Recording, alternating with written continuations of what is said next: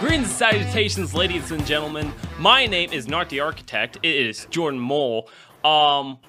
It's a podcast. I would insult the people on here. I'm not that guy, because I'm a nice guy. With us today, we do have Joseph, everybody. And we got Charles. Thank you, Anchor, for sponsoring the podcast. How are you guys doing?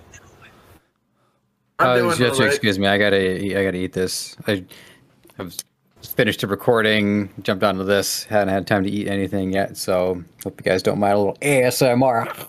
I'm doing all right. Just hanging out here with you guys. It's like watching a Bulbasaur to eat his first leaf. Man, it's been a week. Like I mentioned, the architect's not here. He has some family matters to attend to. I feel like it is a perfect time to also say this. Unfortunately, the architect's not here, but the next few weeks I won't be here. There's personal issues going on. I'll actually be taking a long step back. Not gonna be permanent. It's gonna be for a little bit though. Just a lot of family issues going on, a lot of safety issues that we all need to worry about. So I'm going to take a step back. Luckily, I have a great team. I'll still post like TikToks and stuff like that because it's so much easier to do on your phone. Just get them out real quick. I'll still do shorts and stuff, but that's not going to stop our development, our creativity though, because we have some talented content creators. Charles makes a bunch of YouTube videos on Call of Duty, Destiny, or his brother practically peeing himself most days. And then we also, Joseph, he has a podcast that, talks about business also on YouTube. So you guys are going to have content for as much as you guys want. So I'm okay with that. But so we do have James, luckily the architect, gave us some pre stuff to talk about today. That honestly is super hard to decide on what to talk about first. So let's bring up one of the first stories. Alan Wake and Final Fantasy VII are being remaked and coming to the PC. So with that being said, it looks like they are coming to PC.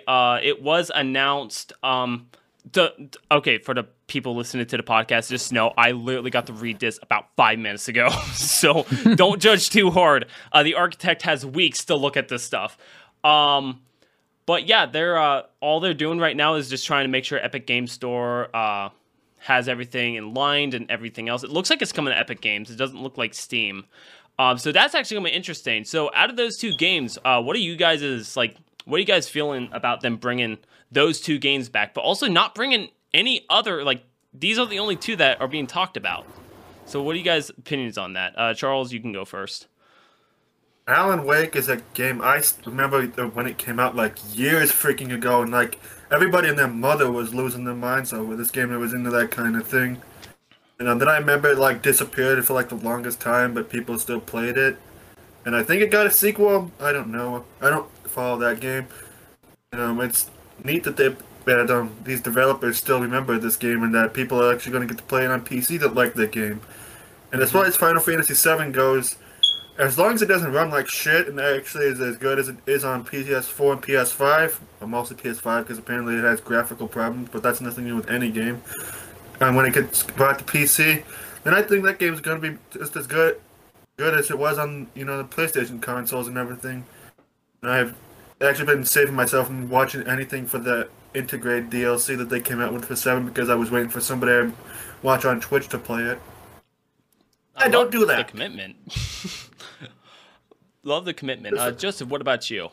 Yeah, I was getting through this article. Thank you. So it says back in April, Games Beat's Jeff Grubb stated that an Alan Wake sequel was in the works at Remedy, and this was back in April. So the previous game was a 2010 release, so coming up on 11 years before this game came out. And I think what we have here are two examples of a port that is good for the overall health of gaming, and another not so much.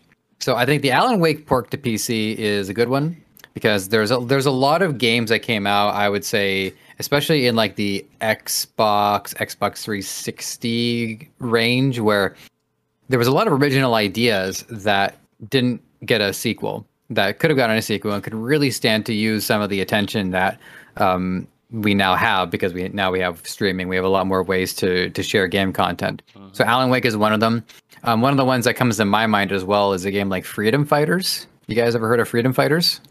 No. Was that a flight, like kind of like a pilot game, or no? No, definitely not. With Freedom Fighters, I'm going out of my way to sidetrack, by the way, because this is one of those episodes where we could use some detours. I'm good with that. Freedom Fighters is IO Interactive, same fellas who made Hitman. Y'all can fact check me on that. We're talking like 10 years ago, Joseph memory. And it was an urban combat shooter where Russia invades the US, and you're just like a random schlub, a plumber who slowly starts to become the leader figure in this resistance. And gameplay wise, you had up to 12 computer controlled allies. Very simple commands like, you go wait in the corner there, you get that gun, you do this, you do that. And it was just a lot of fun because there were some strategies, there was some action. Your allies are actually useful. I love it when I have useful AI allies because it makes the developers make the enemies that much harder to beat. So you really know that the enemies are giving it their all. And yeah, that game never got a sequel. They marketed it as much as they could market any original idea at the time. So games like that, games like Alan Wake, games like The Saboteur, I would have to go through my library. There's a whole bunch of games that could you port them over to the PC, texture upgrades, HD update, new resolution, polish up what you can, maybe some gameplay adjustments, and all of a sudden you might have a franchise that's getting a second chance at life. So it's a very positive thing. On the other hand, Final Fantasy, I don't think it fits as a PC game. No. It's clearly a couch experience. It's largely about the storytelling. Video Game Donkey puts it eloquently, where he says, I think it's like in the original. God, I can't remember his exact comparison, but some games you grind something to do the part you enjoy. So in that game, you grind the cutscenes so that you can enjoy the boss battles. I forget. You just watch the video on it. He explains it better than I do. And there's two reasons. So that's the first reason why I don't really care for it, because I don't think it's really suited for that. I would have to like get a streaming device, stream it onto my TV so I can sit on the couch and play it with a controller as intended. And the second reason is because everybody knows that game isn't done. So why bother? I think that they could actually lose sales in the long run if people aren't committed to getting getting all of them. So I guess if it were me, I would just wait until like the full series is done, and then they can release it all as once as a complete package on the PC. And I think that's a much better value proposition for a fan base that I don't think is as devoted to it as the Sony fan base are. 7, it's going to take a long ass time to get all the content that was in that game out. Because that game in the PS1 was like 7 discs. And they literally just got done with just like one part of it, the game. They still got a shit ton more to do. And the case of Freedom Fighters, that to me sounds like called freaking Mario meets like freaking Homefront or something. Yeah, I guess like the New York Plumbers, it's hard not to draw comparisons to Super Mario, but it really is like a game unlike any other, and I cannot wait, but I will have to, for that game to get a second chance. So I'm hoping to see more second chances like the one for Alan Wake.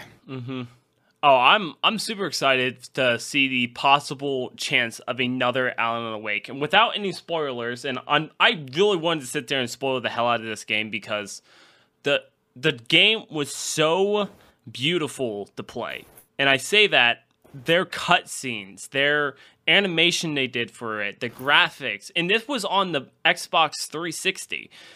The effects the game had was already magnificent. Now they're remastering it. That means they're going to give it a nice visual upgrade. So it's going to be beautiful.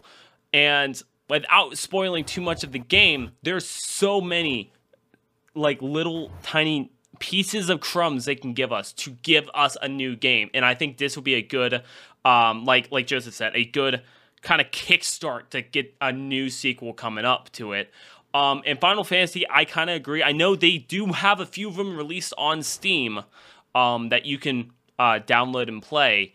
But I still think for a game that already has that devotion, like you sit down, you play a game, you can tell like if it's a I'm going to sit down and stream this game, or this is a game I'm going to sit down and just play and have fun.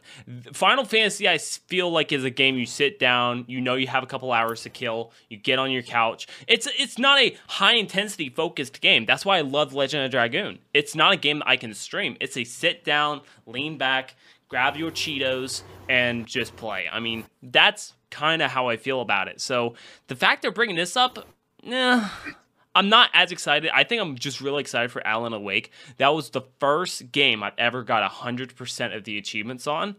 Nice. So I was like, yeah, I got it. I completed my first game. And it was one of the first games on the 360 that I got to choose to kind of get me into horror. And I remember playing it, and I had so much commentary while I was playing it. Well, I wasn't recording. I was just like, oh, dude, why are you doing it? Snow, look at the light. Look at the light. I made a bunch of God references. That's not important, but a lot of it has to do with a flashlight in the game. Without a flashlight, you're dead, okay? All I can really say is the story without killing it. But yeah, it's going to be super exciting with the graphic updates.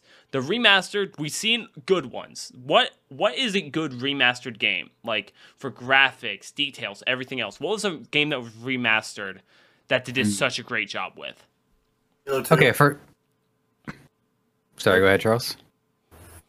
And when the first time I got to play through Halo 2 Remastered, I played that game like a shit ton of times on the original Xbox. And Jordan, you've seen what the original graphics for Halo 2 looks like. So you played it with me when we did our normal and when we went to that freaking PTSD-inducing freaking legendary playthrough. Yep. That game just looks so freaking amazing in the newer graphics. I just hated that they took out all the music that I liked in it, and they replaced the music like the instrumental version of Blow Me Away in the remastered version. But that's why I'm glad they let us switch back to the original graphics, because I can listen to that song, and I can freaking just mow down freaking Covenant while freaking headbanging. So I will state with that one, the reason they did that was due to copyright. Because when Halo was first announced, they didn't really care about copyright issues.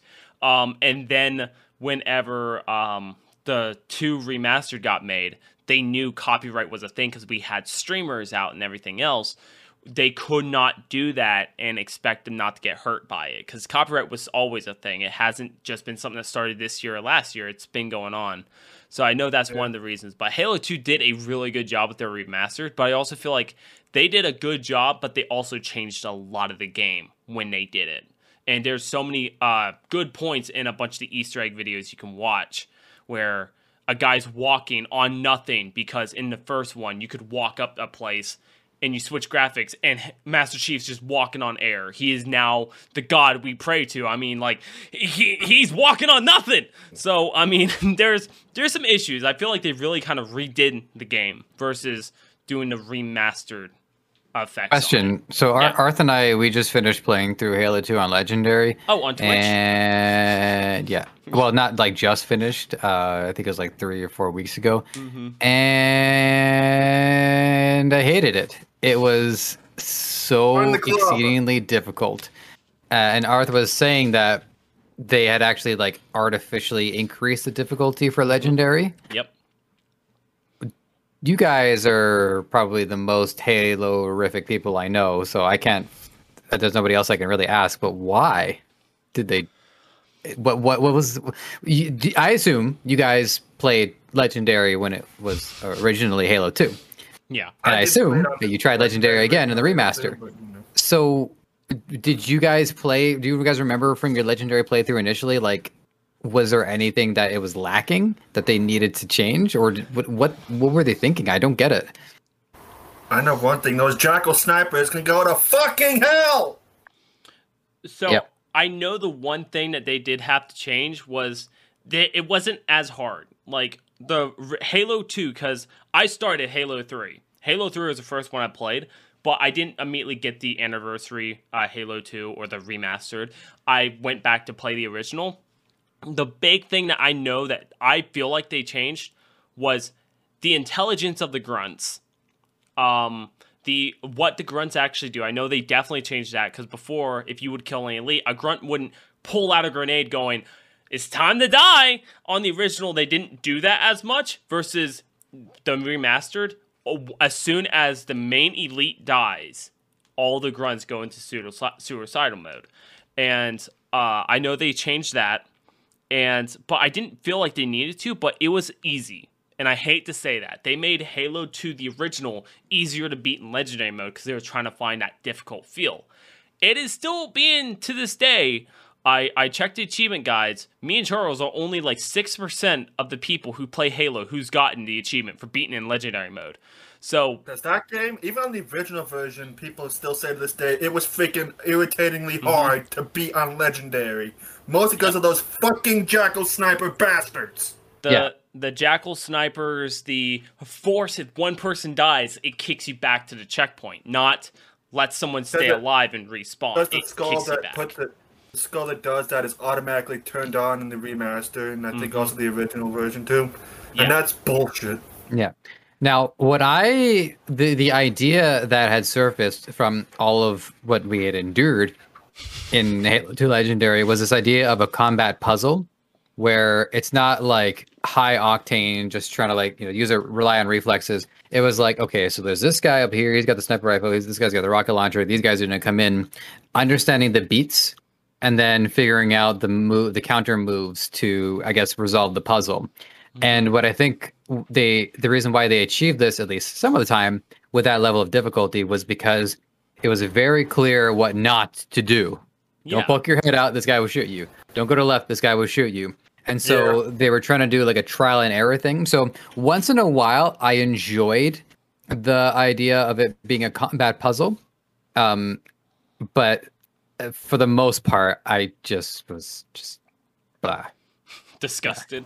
Yeah, I was just disgusted. Really, yeah, that's a perfect way to put it. Those parts that weren't that bad, but some of the enemies are just freaking irritatingly difficult to deal with. Especially when we had to deal with freaking the Prophet of Regret. That guy normally is freaking easy as hell to beat. But on Legendary, he can go to fucking hell! That was the first time I've ever experienced Charles's immediate, I don't want to do this switch. Like, I remember playing it, and Charles was all up for it. We get to the boss, we die like 4 times, and then Charles' meter went from, "Let's do this!" to...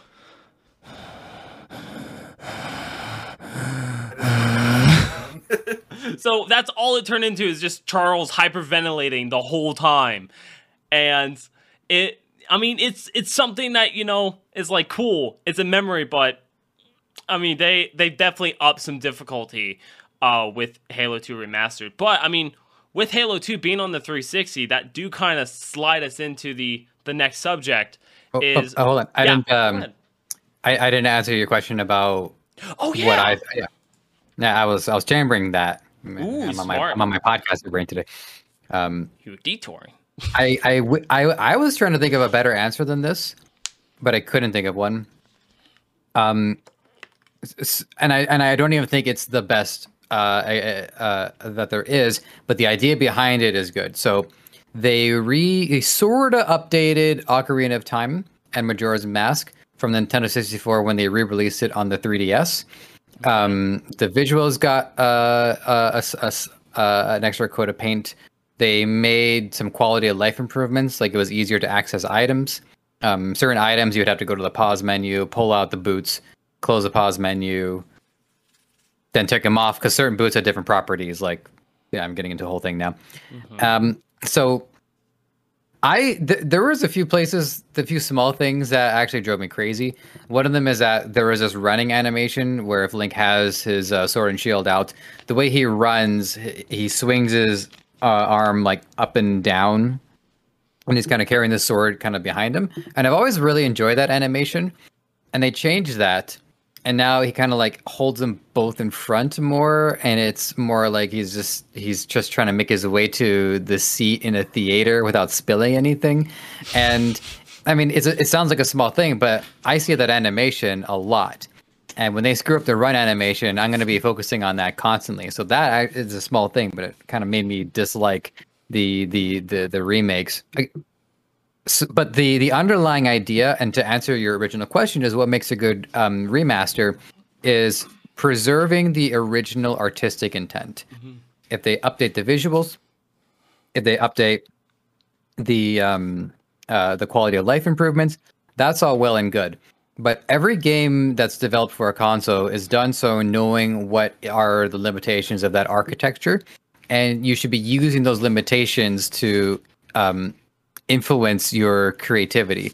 And a good example of this is Zelda Wind Waker. So they went with an ocean motif because it made it easy for them to load islands, because the islands would start off as like a sprite, a black sprite with just a silhouette. It would come into view, and then they would fully render it at long last once the person arrives, and the visuals was quite effective. And so it was made to be a GameCube game. And if I were to play that game on a new system, I want to appreciate the architecture of the time. And so it's kind of a double-edged sword, because let's just say they update it for like 2 consoles from now, 3 consoles from now. They could update the graphics all they want. They could update the quality of life improvements all they want, but it will still feel and play like a GameCube game. Mm-hmm. And that's I think one of the major challenges. I don't think it's that big of a problem on the PC, because PC has such there's no real rule to a PC other than just exist. So yeah, that's what I think makes it good.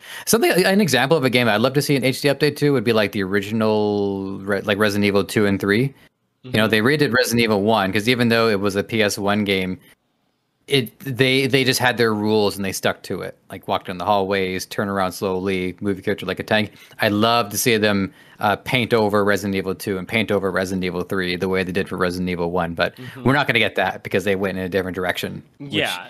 Probably the next best thing, just recreate the game with new architecture. Yeah, and that's... Yeah, go ahead. Final Fantasy VII as well.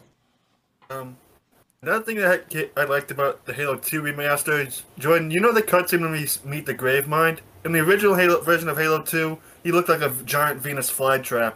Oh, yeah. The remaster of Halo 2, he's this freaking scary-ass freaking monster that like freaking make you shit your pants if you've never played the game as much as we have.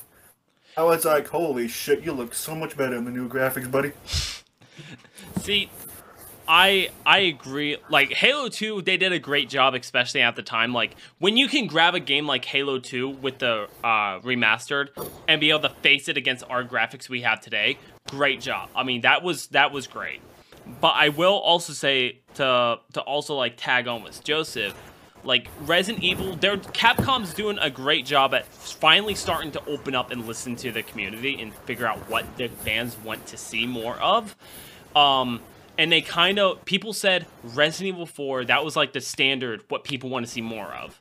So when they're remastering Resident Evil 2, they brought the Resident Evil side of everything, but they made it into Resident Evil 4 format. Because that did so great, they did the same with 3, and 3 is where it really went downhill, because it had nothing to do with the campaign. I'm not going to spoil it, because I know, I just don't want to spoil anything. So... Resident Evil 3 did a terrible job, and I'll honestly say this, and I played it a ton, did a terrible job with how it's supposed to be. There's so much stuff. You play the original Nemesis versus this one, no clock tower. That's all I can say, and people get so outraged. So, but versus Resident Evil 2, you bring up any part in there, and they're like, yeah, because you would go down, yeah, I get it. So, I want them... And unfortunately, like just said, it's not going to happen, but I would like them to do what they did with number 1, just repaint over it exactly the way it is. Yeah, for consoles, give us some easy achievements like the 1 did. give us that kind of feel to it still. That's what I would love to see in more remastered, if they paint over. Don't redo, paint over. If you know a part that is glitchy or broken, redo. But for the most part, paint over. That's what a remastered should be, is a paint over, not a destroy and rebuild. That's just a new game. That's just a new game. That's all it is. And that's another thing, because I just thought about it. When they announced that they're coming out with a remaster of the original Borderlands that we played together, Jordan, I freaking was happy as heck, because when I played the remaster, it looked freaking hella better than what it does in the original version on 360. And they had quality of life improvements like the shift thing.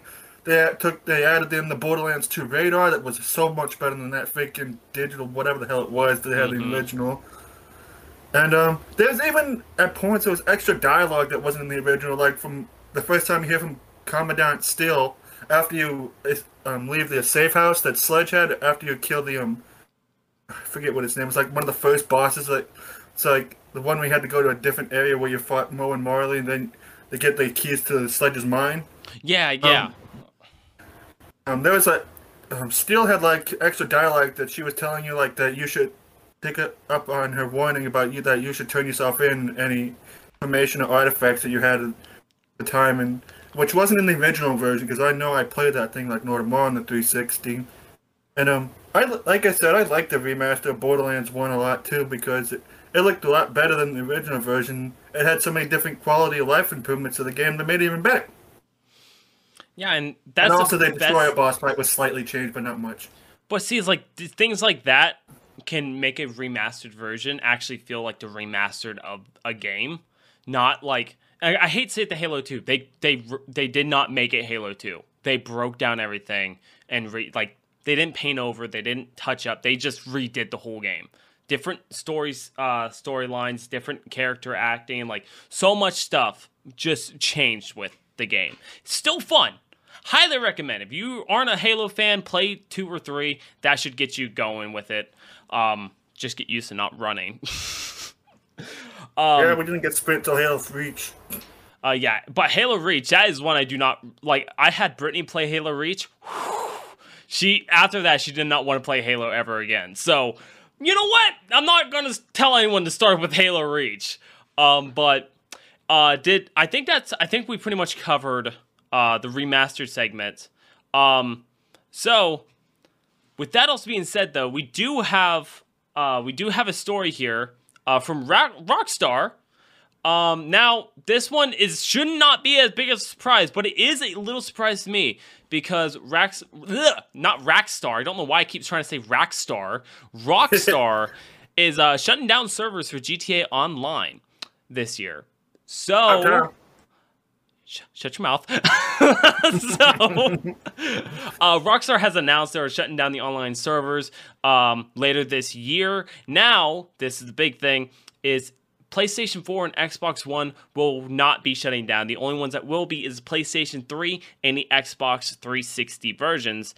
Now, we should have all seen this coming a while ago. I mean, no one's really using them. But what surprised me the most is every time Sony does anything touching the PlayStation 3, they back out last minute. So every single time something happens with the PlayStation 3 or the 360, it stops and people back out. So, but you said so every time Sony does that. Every time however, Sony does that. But this is Rockstar making the decision. Mm-hmm. So it's a different company now, and you have the PlayStation and the Xbox are both affected by it. Mm-hmm. So I think that is going to break from the pattern that you've established there. And also, respectfully, I understand that whether you're a YouTuber or you're a writer on a website, that you may want to make a headline article or the headline for the article seem appealing, and you want to get people to click on it. I understand. And what he said here is technically true. However, it's very clearly misleading people to think that it's going to also involve the current generation consoles, PlayStation 4 and Xbox One. So for the writer here to say, now before you start to panic, well, who's responsible for that? I wonder. I seen that. I like how they wrote that out. Before you panic, it's like you wrote it. I very rarely want to call other people out because I don't think the writer here is even particularly at fault. I think there's just this large scale, I guess, tension or pressure in order to make things more clickbaity. Mm-hmm. So it's not this guy's fault. This is just a problem with the ecosystem. But I don't like it, and I don't feel bad about not liking it. That's all I have to say about the headline. Yeah, this was just one of those things where it's just clickbait for people to click on the article and everything. And you wonder why people don't freaking believe half the shit that comes out of video game related freaking news articles. From Kotaku, that nobody believes that shit. Or IGN. See, now this is actually funny because this is one of the reasons I was super excited about doing a podcast like this, is because of the fact I hate gaming news. Like, I hate news in general because it's just people trying to get a click, and I hate the idea of that. But I love the important knowledge that we do learn. Like, I've learned so much, even from the markets to the game news and all this stuff. Like, I learned so much from a podcast like this. And so I get to look more into the gaming news. Now, I also agree with Joseph here because this is the title of the article. It says Rockstar is shutting down servers for GTA Online this year. Now, we've seen Rockstar do this a couple of times, but it's because the servers were breaking or they're updating their servers, so they shut it down. So they used that knowledge, knowing that Rockstar made this claim before, and they put it on there to make people worry. But what gets me is the fact that they say, and I quote, "Now, before you start to panic, you control what you put on there." So this is why I can never fully truly take communism off the table, because this is what free market capitalism does to us. It makes us have to play these games in order to manipulate people to come look at the articles so that we can make it their money. Man, I hate it when people do things like clickbait. It's discrimination. You should see how bad it is on YouTube. And again, I'm very, very sorry to the writer. I do not want him to be the one thrown under the bus. I wish to throw whomsoever compels him to write such bullshit under the bus. Yeah, Nancy. I just threw a random name out there. I just want to make that clear. But so kind of going back a little bit more towards the beginning, like you kind of stated, is that Sony or Xbox cannot pull out of this. This is something that Rockstar is doing. But with the past of knowing like they wanted to do something that gets taken down, why do you think Rockstar is now shutting down this? I mean, because I imagine if they're shutting down servers, that means there's still people playing on the servers that they need to announce this. So that's what kind of tweaks my curiosity. So why are they deciding now to do this? They're making money off these people. I guarantee. Well, I understand. But you don't subscribe to, because you're not subscribed to like GTA Online. You're subscribed to the online server, and I guess this is now diminishing the value proposition. So as these companies pull out, it makes it less appealing for Sony to maintain it because people have less incentive to play. Okay, yeah, I can see that. I mean, all in all, I'm not affected by this at all, and I don't think a lot of people are going to be affected by this, because people still play on those systems. See, I'm gonna hunt down a 360 because there's so many games that were only made for the 360 that are not backwards compatible, and I'm a whore for achievements, so I will go back and play those games like crazy. I still have games I like playing on 360 too, but the 360 I have freaking overheats after a short period of time, especially if I'm trying to do something in my wrestling game. So I would still play retro games on pretty much any console. My major limiting factor is that I can't be arsed to constantly unplug and plug back the consoles. Mm-hmm. That's my limiting factor. Yeah, I still think this is the best freaking handheld that's ever been made, and that's why I still have one of these damn things. You know what? I'm not gonna agree with you because honestly, the Nintendo 3DS, because you could play a lot of, I'm pretty sure the 3DS, or it was just the DS, you could play the Game Boy games and still play the newer games on it, and you could access the internet. Wasn't a great time on the internet, but you could access the internet and stuff like that. I need to get a DS again. Because I want to get like freaking the Pokemon games for that came out on that, and I still need to get a 3DS. Freaking, this is the thing about me that I freaking hate. I'm always late to shit, whether it be by my own by some reason or but freaking shit. It's not my fault. You know what? And publishers put pressure on players to adopt to the content sooner rather than later, for fear of missing out, to the point where the service will actually be removed, and then you can't do it anymore. I'm also, I just to say that I think the best handheld, at least as far as Nintendo is concerned, is the 3DS. Yes, 2DS is great, but the 3DS, they truly nailed it. And it's still a worthy contender to this day. I mean, technically the Switch is a handheld as well, so I wanted to pull that card. I think the Switch more like its own console, personally. Like, and that's the thing is too. I can hold it in my hand, but I mean, I can hold my PC in my hand. if I put the Game Boy Advance SP, or I plug the Game Boy player in, and then now the Game Boy now is a console. Who cares? Well, I mean, as long as we're all having fun. Now, the Nintendo Switch is a handheld console. Like, that is what they made it to be. And then they made the HDMI adapters for streamers. So, and I know it was made all at once, but the original idea had nothing to do with the little dock system it has. That was made because of they knew people would want to stream and everything else. So, that's why that's made. But it is a handheld, but I don't own one, so I can't say it's my personal favorite.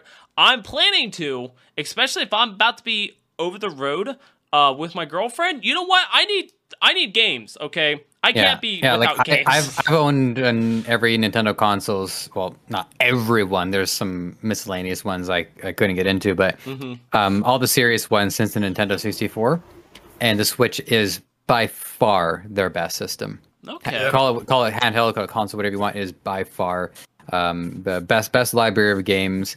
Just the value of being able to use it on the go as well as at home. The only, I guess, real downside to it is that it doesn't have the same like HD graphics as the most recent Xbox and the most recent PlayStation. But we don't care. It's okay. I think the majority of Nintendo fans have a PC as well, so that they can have their cake and eat it too. Yeah, and I mean, with okay, I'm gonna get a little techie and nerdy here, but the smaller your screen, the less the quality has to be.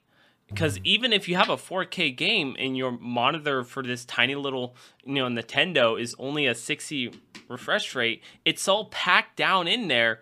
Those megapixels are getting smushed up. It's gonna look amazing. So you don't have to have the highest quality of graphics and everything else because all your pixelations are gonna be so compressed. So it's gonna look amazing on it, even as a handheld. But the Nintendo Switch seems to be like, I'm like the top dog because it's a console. It's a handheld. You can bring it on the road. You can bring it to a hotel, invite your friends over. The guy next door, invite him over, hand him a controller, play a multiplayer game with it. You can't do that with like Nintendo 3DS. You can't sit there, break it in half, and give someone else the other piece and saying, well, let's, I guess, put this thing back together. You can't do that versus the Switch. You disconnect your controllers and you hand them to your buddy. You guys can now play something together. I mean, that's a cool experience. So Switch right now is like on top, and that's why I'm gonna get one. But so far, nowhere in my area has them for sale still, and I'm looking. I'm waiting.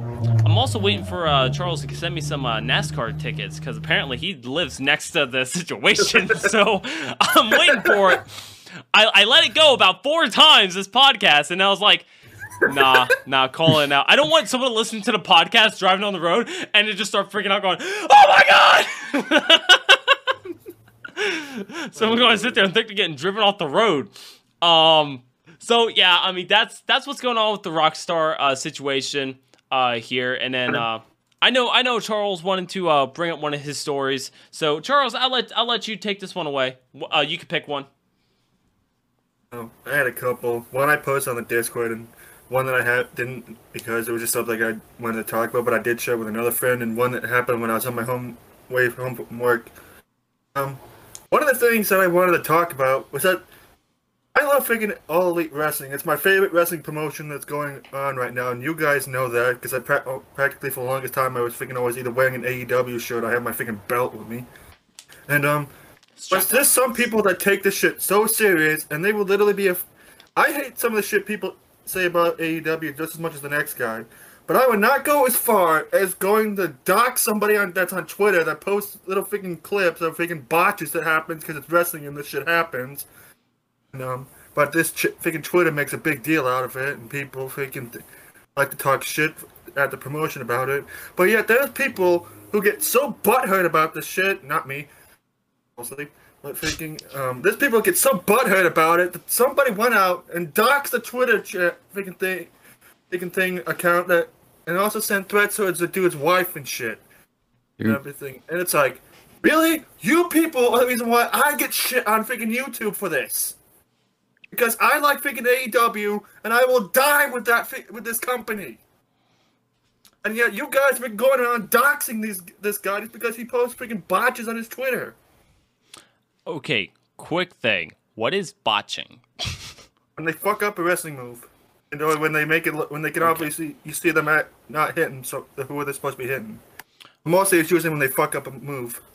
Okay. Like when they try to go like for a Hurricane Run and they miss it, or a sling blade or they miss it, or they doing something and they try to do something off the top rope and they're like this far away, but it looks like when you're actually watching it, it's actually closer, and you have to like go on like the internet, freaking slow it down and actually look closer at this shit. And it's actually people who do that, like this Twitter freaking thing that does this shit. But yeah, that's pretty much what a botch is. Okay. Or somebody f's up on the mics because they forgot their lines or something. Like when they break kayfabe. No, that's actually something that I wish some certain promotion would freaking do more often. WWE. Okay, fair enough. Yeah. Well, I just want to say on doxing, to me, it's just one of the most unconscionable things you can do. That it's not like murder or armed robbery or something along those lines, but it is just unacceptable. I mean, it creates a lot of fear in people and their ability to use the internet as a platform to express themselves and their views and to do what it is they choose to do. So if they're I know I'm being spied on, so to the government agencies that are spying on me, please do something about doxing. It's unacceptable. And let's stop bullying. Let's make 2021 to stop bullying people. That's including you, Charles. Everyone, stop bullying. WWE, stop bullying others. No more fighting. Let's just cancel wrestling. It's bullying. Let's just cancel it. Let's shut it down. You can't be done.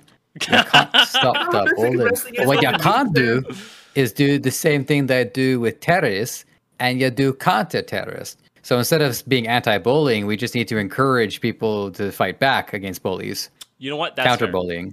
Fair. Yeah. That is fair. Yeah. No matter what, always stick up for yourself. That's a big thing. The fact that people are calling others out is dumb. And I know this happens more than just we hear it a lot with the wrestling side. We hear it a lot with sports. We hear it a ton with gaming. There's a bunch of toxic communities out there for gaming, no matter what platform you play. Hell, Animal Crossing has a toxic platform. You're doing chores. How is that toxic? But it's just all ridiculous that people continue to do stuff like that. But just fight back, stand up, fight back. I had a question for Charles. There's something I've been wondering about for a while. So I was only really into wrestling for like a year of my life. There was a storyline where they got this this guy was missing one of his legs. His name was Zach Gowen. And yeah, and Brock Lesnar turned heel and Zach Gowen was forced to do a match with Brock Lesnar to solidify his turn, and Brock Lesnar beat up I don't know what the term is when someone's missing only one leg. I don't know what you call that. But he beat up Zach Gowen in front of his mom. I don't think his mom knows as much about kayfabe. I hope to God they told her, otherwise she's gonna have a heart attack. So I'm like, okay, you know what? I don't think this is really for me because, yeah. So what I was wondering is, there's these other promotions that are not WWE, and WWE is of course like the big dog, at least from an outsider's perspective. So what makes AEW appealing, and why did it get into your, how did it get into your radar? How did it become appealing to you, and what keeps you watching that versus I don't know, something bigger or something smaller? I've been watching wrestling for so long, and a lot of the guys that work for AEW were guys I like to watch even before they started that promotion, because it was literally started by the guy who owns the Jacksonville Jaguars. After a group of the guys that work for the company accepted the challenge of Dave Meltzer, who's a really famous magazine writer for I forget what magazine he writes for, but he's like really big in like wrestling news thing. And it's like he sent out like a challenge, like you can't sell an arena with 10,000 seats in it, and because it hasn't been done since WCW went out of business back in 2001. And then one of the wrestlers, Cody Rhodes, you can see this tweet. And he was like, "Oh," and he essentially said, "I'll take you up on your challenge." And then him, the Young Bucks, Kenny Omega, and a bunch of the other guys from the Ring of Honor promotion and a couple of other promotions got together and held this in the NWA, because amazingly that promotion's still going, and that thing's older than WWE. But together they put together this event they called All In. They held it in the, I forget what arena it was, but I think it was like either the MSG, which is Madison Square Garden, or it was in like arena in Chicago, and they essentially over the 10,000 seats. And this event was so critically acclaimed that the guy who owns the Jacksonville Jaguars, Tony Khan, came to Cody, the Young Bucks, and Kenny, and was like, "Hey, you guys, if I help you guys out by funding it, you guys want to start your own wrestling promotion?" And they was like, "Hell fucking yes, we want to," because after All In, Cody asked that people wanted them to do it again. And people were thinking, was like, "Yes, we want you guys to put a freaking show on like this again." And and all these guys were working for like the promotion Ring of Honor, which had been around since like the early 2000s, around the same time as WCW went out of business, and a little bit afterwards. Same with TNA. But these guys want to bring professional wrestling back, as WWE had the freaking grip on it for so long. The people were just freaking sick and tired of being bored out of their minds and not like having their voices heard, because freaking WWE's run by a bunch of freaking old suits and whatever that don't listen and only want to do what they want. And it's like, and these guys all started AEW because this is a promotion pretty much. It's like, we hear you people. You guys want someone to get a push like they did with Britt Baker? We will put the damn belt on her. And when they announced this promotion back in 2019, on New Year's of that year, everybody lost their freaking shit about it, including me. I seen when they showed when they've made the announcement that they were doing essentially the sequel to All In, which was Double or Nothing, which is also one of the Big Four pay-per-views. I laughed just because that's a perfect naming structure. And they had it in Vegas, and Double or Nothing was essentially the first official under the AEW banner freaking pay-per-view that they did. And after that, things just freaking took off from there. But it all started with All In, and when I seen Hangman, Cody, and the Bucks on New Year's show their phones with the Double or Nothing logo, and Hangman showed the AEW logo, everybody and their mother in the wrestling community, except for Jim Cornette, because fuck that old fart, freaking lost their minds. And it's like, this promotion is basically going to be WWE's biggest competition since 2001. And it kind of is, even though it might not get 1 million views every week. But figuring that's just what happens, because TNT apparently prefers basketball over the freaking promotion that's got a lot of people watching it, everything. But AEW is essentially a promotion for the people, but that are wrestling fans that enjoy that kind of wrestling and enjoy these guys that are on that show. And this promotion essentially is ran by guys that actually wrestle on the show, because Cody, Kenny, and the Young Bucks are all executive vice presidents, and they all wrestle on the show too. Oh, awesome. Well, okay, I get it. And Tony Khan was a huge wrestling fan too when he was growing up, so it was like a perfect get together with these guys to start this promotion.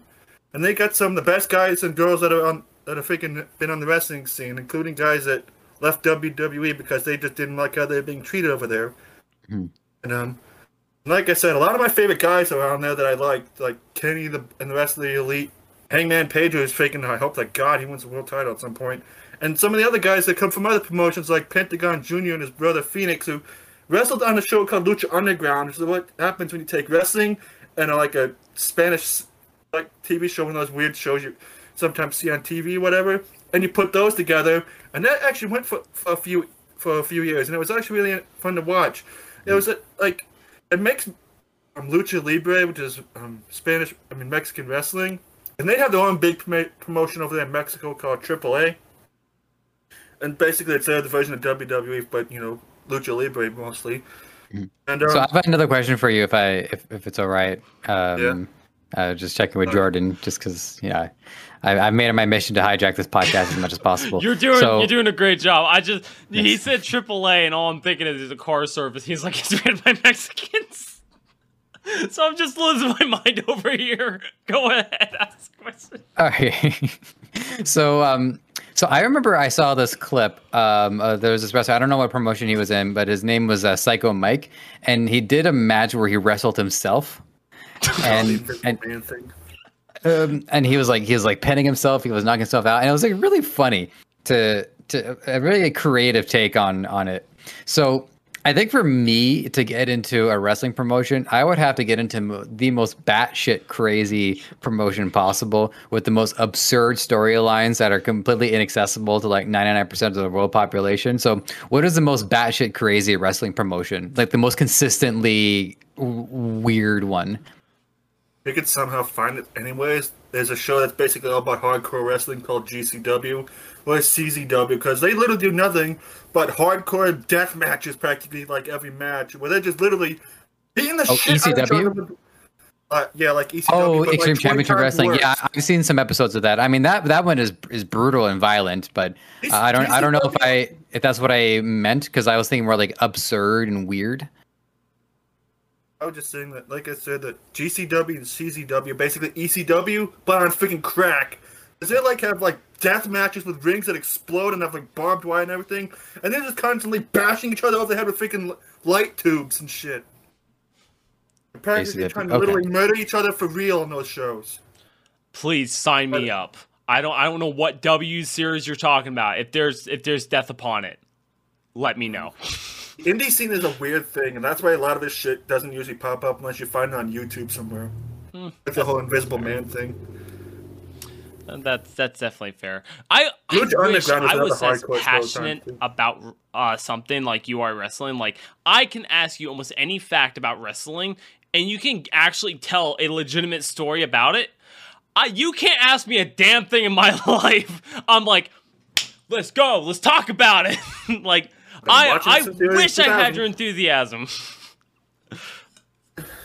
I like AEW because, like I said, a lot of my favorite wrestlers are there, and I just enjoy watching the storylines and everything, and I like watching the wrestlers what they do. And it's like, I always thought AEW was like WCW in a way for those who watch that, but it's like it has some of the best wrestlers on there. I'll take freaking what AEW does, even when they do something stupid, freaking over what WWE does, because at least AEW actually fucking listens. And actually gives people opportunities instead of burying them. Well, that's at least an upside. For those who don't know what the word burying means, basically it means just look up Brian Zane's freaking Reign of Terror video on Triple H, and you'll know what I mean, because he buried so many motherfuckers, including anybody that was from WCW, thinking it was ridiculous. Okay, so the fight with Logan Paul and what's his face, who won again? That was boxing, and that was, I don't even know, freaking, unless you're talking about the one he had with KSI, freaking the KSI won both those. But if you're talking about him and Mayweather, that I don't know. I don't think that was an official fight. It was just an expedition, not like No, boxing. That's not yeah, I was wrestling. thinking KSI because I knew it was like a rapper and him had beef and they were like, let's fight in the ring, and I thought it was an actual like WWE kind of ordeal fight thing. I That still am pissed off that they actually brought Logan Paul in the freaking WWE. dude, like I'm not gonna lie, he was the only reason I ever searched up the words WWE in my YouTube search history. I wanted to know, I wanted to see it go down. That was a while ago though, but man, like, you know, I'm amazed by how much, like, for one, it's a show. I mean, we all know it's a show. It's made for entertainment. So there are times it has gotten real, like if there's beef between the guys, on like CM Punk's case back in 2014 when he was basically when he dropped the pipe bomb promo that he did, that was literally legit him just going off about the things he was pissed off about, and he was just didn't like how he was being treated and everything, and he was breaking the fourth wall left and right because he mentioned Ring of Honor, New Japan, Colt Cabana when they were still friends at the time, and he was wearing a Stone Cold Steve Austin t-shirt because he wanted to face Steve Austin, but Austin still, he's retired and everything because of his neck. And there's times where sometimes they break kayfabe and everything if it's part of the storyline, like when Roman Reigns and John Cena had their war of words. And I personally like the YouTube version because they don't censor anything. A few times, that somebody said what they weren't supposed to. But majority of the time, it is usually just them following a script or whatever. But sometimes the matches, like with Undertaker at WrestleMania, there's times where they're literally just beating the crap out of each other with freaking steel chairs and stuff. Especially him and Triple H at WrestleMania a couple of those times. They freaking I swear the first time I thought Undertaker was dead. There's this podcast I used to edit, and I miss working on it because when I quit the network, I had to quit all the shows that were a part of the network, and it was called Talkin' Wrestling. And the guy was pretty well connected. He would bring on like one of the first guests he had was Ted DiBiase. I think like this $1 million man, $6 million man. I forget. You would think I would remember the value part of it the most, being the e-commerce guy, but whatever. And oh god, I hate myself. I'm blanking on the name of the guy. I'll have to come back to him, but like his whole catchphrase is like, "Hey buddy, what are you? A piece of shit or something?" I wish that was my interaction with people. I wish I would just come up to them and they're like, "How are you? Are you a piece of shit or something?" And like, I wish people announce me like that. Be like, "Yeah." $1 Million Man Ted DiBiase was one of the best dudes that never got to hold the world title back in the 80s. Like, he was supposed to, but politics and all that crap back then was freaking crazy. RJ City. I found it. His name is RJ City. Hey, what are you, buddy? A piece of shit or something? That's great. Ted DiBiase, he was like, his thing was like, he had like money he would just throw around to people because his thing was everyone has a price for the $1 Million Man. He even had his own gimmick belt that was the $1 Million Championship, which is actually something they brought back in recently on NXT. Yeah, there was like a whole storyline where like I think he got a referee to get plastic surgery or something so that the referee would throw the match. And they captured the actual referee, and so the guy who got the facelift was loyal to Ted DiBiase. I don't know. I just remember him talking about a story like that. But yeah, the reason why I brought all this up was because we were mentioning kayfabe. Is the golden age of wrestling was when it was not clear what was real and what wasn't. Mm-hmm. No one really knew for sure. And I remember one of the stories that they talked about on the show is, so you have these two warring factions. I can't remember the names of either of them. A lot of these details just slipped out over time. I can barely remember what my job is at the time. But anyways, so one member of one faction is bringing his girlfriend to a company barbecue where the other faction is present, and they all get along behind the scenes. They're all friends. But the girlfriend and the guy arrive, and the girlfriend says, "What are they doing here? I thought you hated them." And they couldn't break kayfabe because it wasn't public knowledge at the time. And so he's like, "Oh, you're right. we do hate them. Hey, what are you guys doing here? And the other guys, like, they clued in, and so and a brawl breaks out in the during the barbecue, just so that this one girl's illusion stays intact. Because even if it is one person, she starts telling people, the whole thing snowballs, and next thing you know, the illusion was over. So that was just like an era gone by. Yeah. That's great. Like the 90s, like during the Attitude Era, when WCW and Monday Night Raw were going at each other during the Monday Night Wars, that was one of the best periods of wrestling because you had guys bouncing between promotions, and ECW was on at the time too, so that was like the third promotion that people watched, but it wasn't like involved in the war for the longest time. But when WCW and Raw were going at it on Mondays, there would be like millions of people tuning into both shows, wanting to know what the heck one show was going to do the other. And for the longest time, WCW was kicking Raw's ass in the ratings. Because they had freaking some of the best talent back then. Guys like Bret Hart and Macho Man and Hulk Hogan would go over there after the issues they had with WWE happened, especially with Bret Hart and the Montreal Screwjob, which is a whole huge thing. I'm not going into details on that. You can find videos on that shit. Oh, and yeah. WCW had Sting, who was like the John Cena or the Undertaker at the time, and WWE had Undertaker and Austin and The Rock and all them, and people would tune in to watch these guys. And like I said, it was a great time to be a wrestling fan back in the 90s. I'm going to link you guys to a great video. It's only 35 minutes. Well, technically it's 34:53, but we're going to let that one slide. Don't turn the frogs gay. My friend sent me a GIF earlier today. We are too late. But it was all about what you're talking about, the battle between WCW and WWE, and the premise is that Monday Night Raw was a one-of-a-kind show, and it's not going to be replicated. So I'll link it to you guys in general, and so for the listeners, even for me, who I have a passing understanding of wrestling by proxy, it was still a very compelling 34 minutes, 53 seconds of content. And I personally think Emperor Lemon is like one of the best storytellers on YouTube. So Charles, if you're clearly a huge wrestling guy, so I think you would enjoy it too. It might fill some holes in your own history. You have Dale Jr. on your shirt. I watched NASCAR my whole life. Oh, he also does some NASCAR videos too, so I think you'd really dig him. I cast and sometimes a rant video. A rage video of Kyle Busch Rex Chase Elliott again. Yeah. Oh, and since I was halfway through my Vince McMahon impression, the absolute best Vince McMahon moment was during Beyond the Mat. It was that documentary they did, and the guy named Draws, who was trying to get into WWE, or maybe it was WWF at the time, and he wanted to be known as Puke. So he goes into Vince McMahon's office with Vince. The camera crew is there, and I think there was like another like vice chair or something like that. And he's like, "All right, so here's what I'm gonna do: is I'm gonna puke for you guys." And he starts like trying to vomit in front of Vince McMahon, and Vince McMahon is going, "He's gonna puke. He's gonna puke."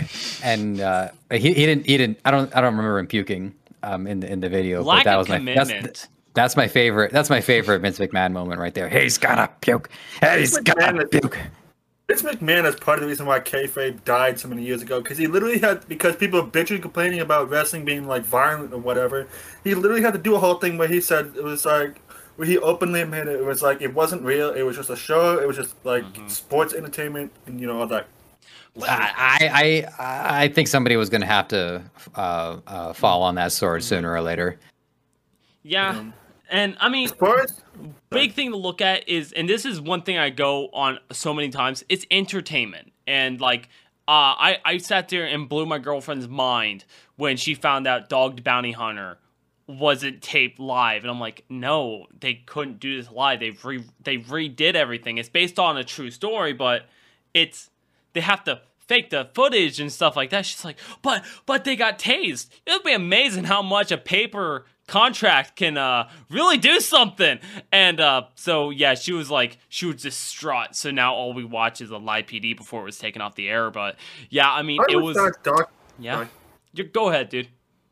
I always thought like Dog the Bounty Hunter was always like one of those things. It was like it was filmed while this stuff was going on. It's like the camera crew had to like not get involved or anything while Dog and all that because they are legit bounty hunters. Yeah, they're 100% legit. It's just a lot of this stuff was stuff that they actually did. Yeah, it's all based off of real events that happened, but it's all faked. And the way they got around with that was it all was real, and they could say this was all. And even at some episodes, they even say it was based on a true event or this really happened. They would even tell the cameras like, "This is stuff that really happens." They're not lying. And I know it really came out whenever Dog the Bounty Hunter's wife passed away. Rest in peace. But that's when everything really sat there and really blew up with them being like, "The show was faked." That no one hid. I mean, it's entertainment, and that's a big thing that people can't wrap their minds around. Do you enjoy the entertainment? Yes, that's what it's doing. It's entertainment. You're supposed to enjoy what you watch. That's what they're doing. You know, wrestlers aren't allowed just to sit there, get in a ring. Cockfights are not legal. Why would they let people do it fist to fist? That's assault. Like, no, it's faked. Except some fights, like Charles even mentioned, some of them, they get out of hand. And usually a lot of the times you can really tell, like when someone gets punched and then just blood goes, you're like, okay, let's sit down and watch this. The wrestlers like have worked together before and they actually trust each other. They will actually tell each other legit to fake and lay it in on me. And sometimes even like when it's just two like guys have never faced each other before, like they will literally tell each other faking what during the match. It's like lay it in on me and they're just freaking like legit. So it even looks like these guys and like these guys, and especially in AEW, it literally looks like they're actually freaking they are really hitting each other. It looks like, and I believe it. Yeah, because these guys still continue to do it like week in and week out. Because a lot of these guys in AEW, if not all of them, are from the Indies, and they're like legit beating the hell out of each other for like maybe like freaking pocket change just to get so they can get to the next show. The ironic part of me is just as equally enthused at the idea of them like faking it, but they're so clearly faking it that you can't help but enjoy it. Where they're like,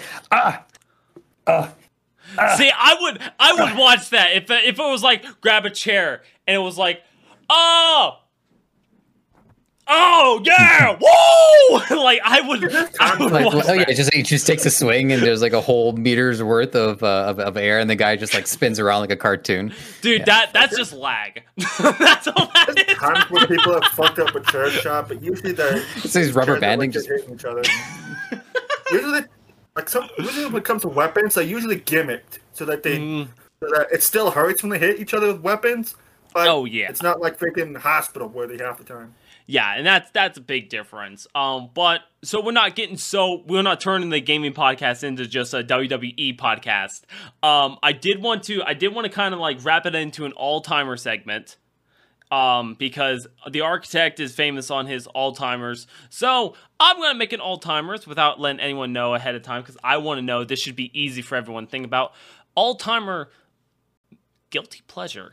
What is a guilty pleasure that you do? And I don't want to hear masturbate from anyone, but I want to sit there and know like a guilty pleasure snack or like something when you're just like, I'm going to do what I do. Sit down and play something or sit down, eat, and what's your guilty pleasure after like, you just worked hard. What's your all-time guilty pleasure? So masturbation's off the table? Yes! Okay. All right, I have to think now. Some of my favorite things to do when I don't have anything really else to do is just play. It's like reorganize my diecast collection I have here sitting next to my bed. Or when I had a binder full of Yu-Gi-Oh cards, I'd reorganize that every so often because it was like things would be out of place and everything. But I also... A lot of the cards I have, I don't keep them in the packaging. I use for like freaking doing wrestling related stuff, and I even have like a promotion that I do that I write down freaking cards and everything, even for the pay-per-views and stuff. And because I like to write and I like the freaking fantasy book wrestling stuff. I also at times I watch My Little Pony, but that's a different story, and I don't need people giving me shit for that. Hey, you know what? This is a non-judgmental podcast, unless if you say we can judge you, and then strap in, boys. We've talked about that kind of thing before, Jordan. You told me that your favorite out of all of them was Rainbow Dash. Because he's fucking cool. He sits there, he has a rainbow tail. She. Oh, I'm sorry, she.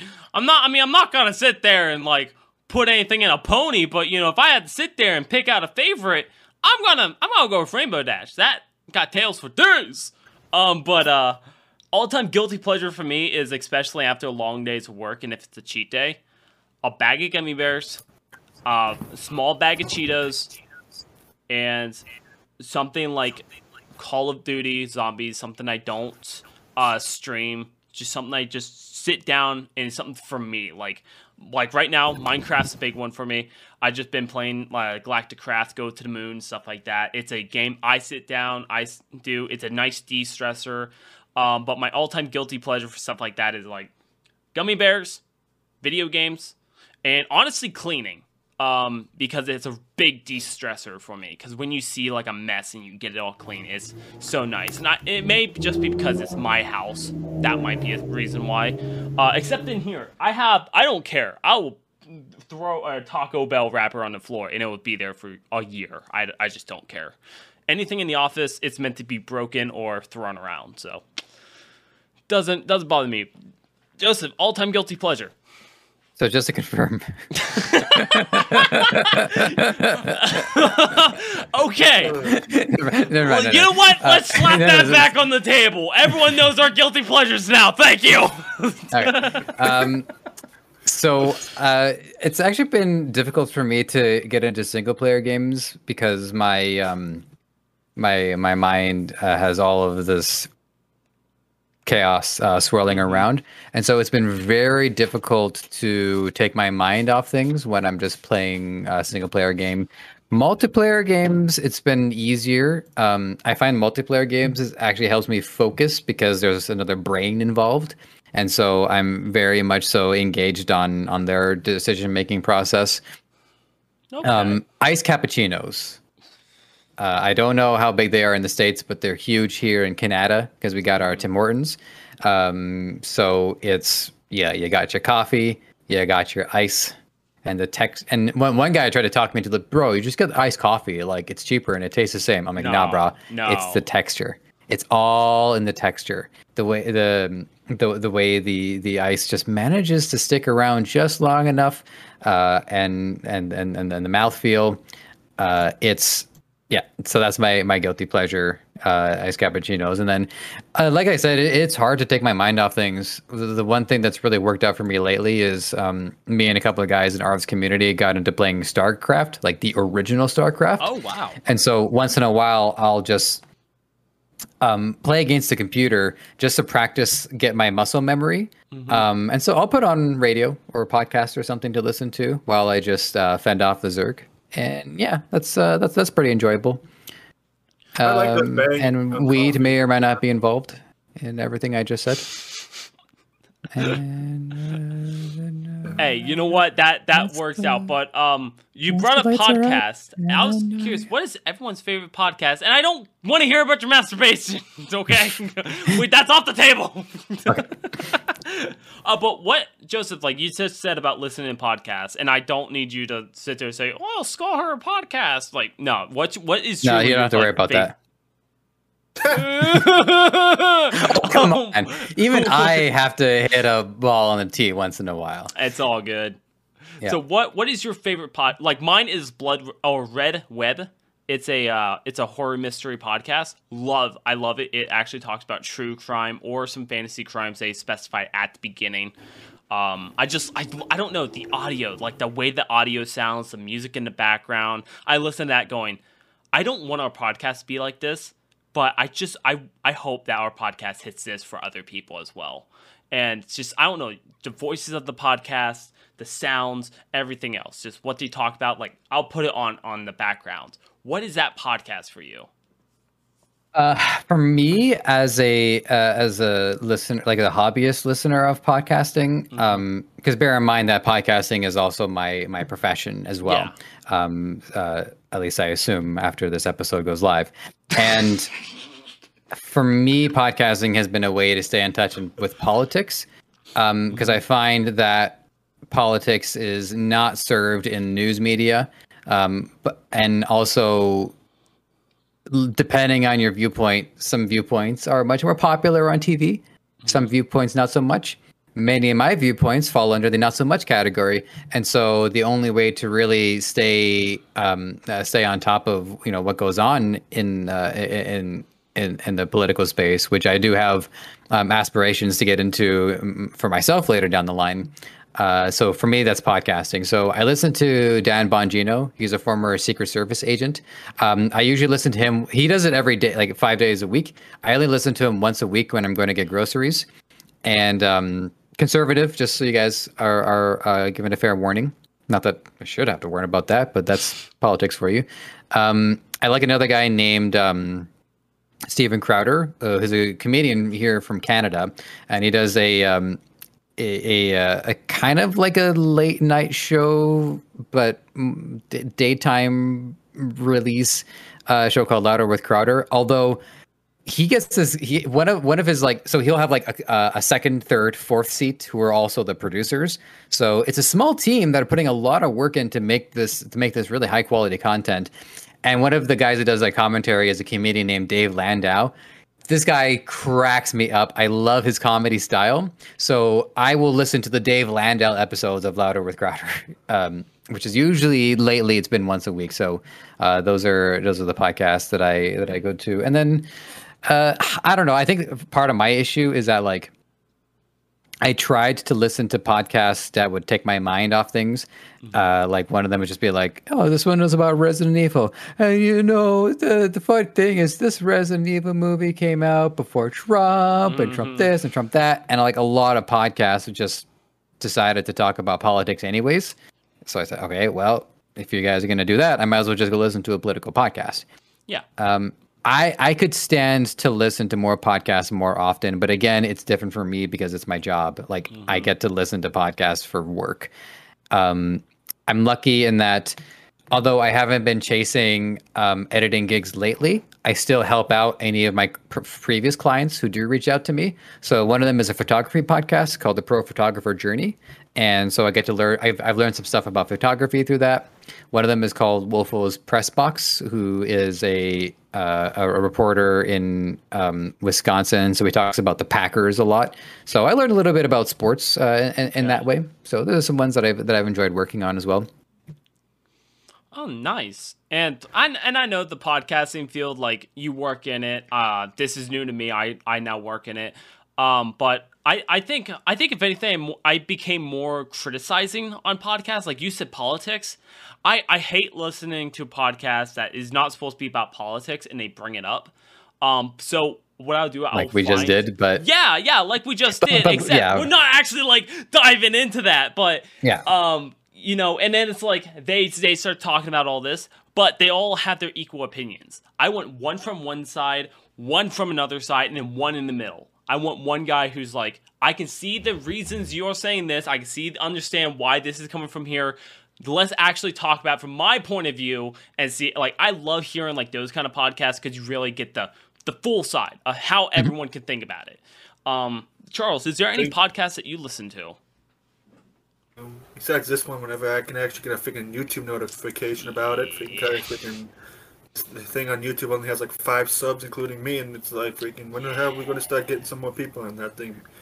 It doesn't help that YouTube doesn't freaking doesn't send like any notifications about it when it's on. But I try to watch this one like any chance I can. Other than that, I really don't really listen or watch the podcast because I just never really was into it. I just like doing this one with you guys because I like talking about stuff with you guys, and I'm just glad you guys don't get pissed off when I start going on my freaking tangents. Well, we never said that. That's why I want, that's one of the reasons I like having you on the show. You're like, don't get me started. I'm like, about now? Bro, you get you started, bro. You know, that is bad, though. But the 2 people who've been on this podcast didn't say we like listening to our own podcasts. Charles, our guest, is like, I love listening to this podcast when I can. It's like, wow, he's more dedicated than we are to our own podcast. And I'm just glad that you guys I can bring like a comedic thing to this whole thing, and that you guys actually like when I go on my freaking tangents and I start going off the freaking rails. Yeah. It's catharsis. It's really what gets me going, so I can do my real guilty pleasures. But speaking of your tangents, though, I think it's time to wrap this thing up. Charles, where can people find your tangents? Whenever I'm not like I'm doing anything, I'm usually like making like video game related content, or I'm freaking recording my brother raging at Call of Duty or something because he freaking is worse than I am at video games. And sometimes I do like diecast videos where I show off my new diecast I get from whenever I can't get them. But sometimes I'm freaking making a rant video, a rage video about wrestling in NASCAR or something. You can find all that kind of stuff on my YouTube channel, CJ Lone Wolf, which is almost at 7,000, which is almost at like 63 or something like 100 views right now. Oh. And it's slowly starting growing. And I'm hoping that I can hit 100 subs at some point. Dude, you're on the climb, man. You're on the climb. So CJ the Lone Wolf. Joseph, where can people find you? You and your intelligent big mind of yours. Thank you. Guilty pleasure, man.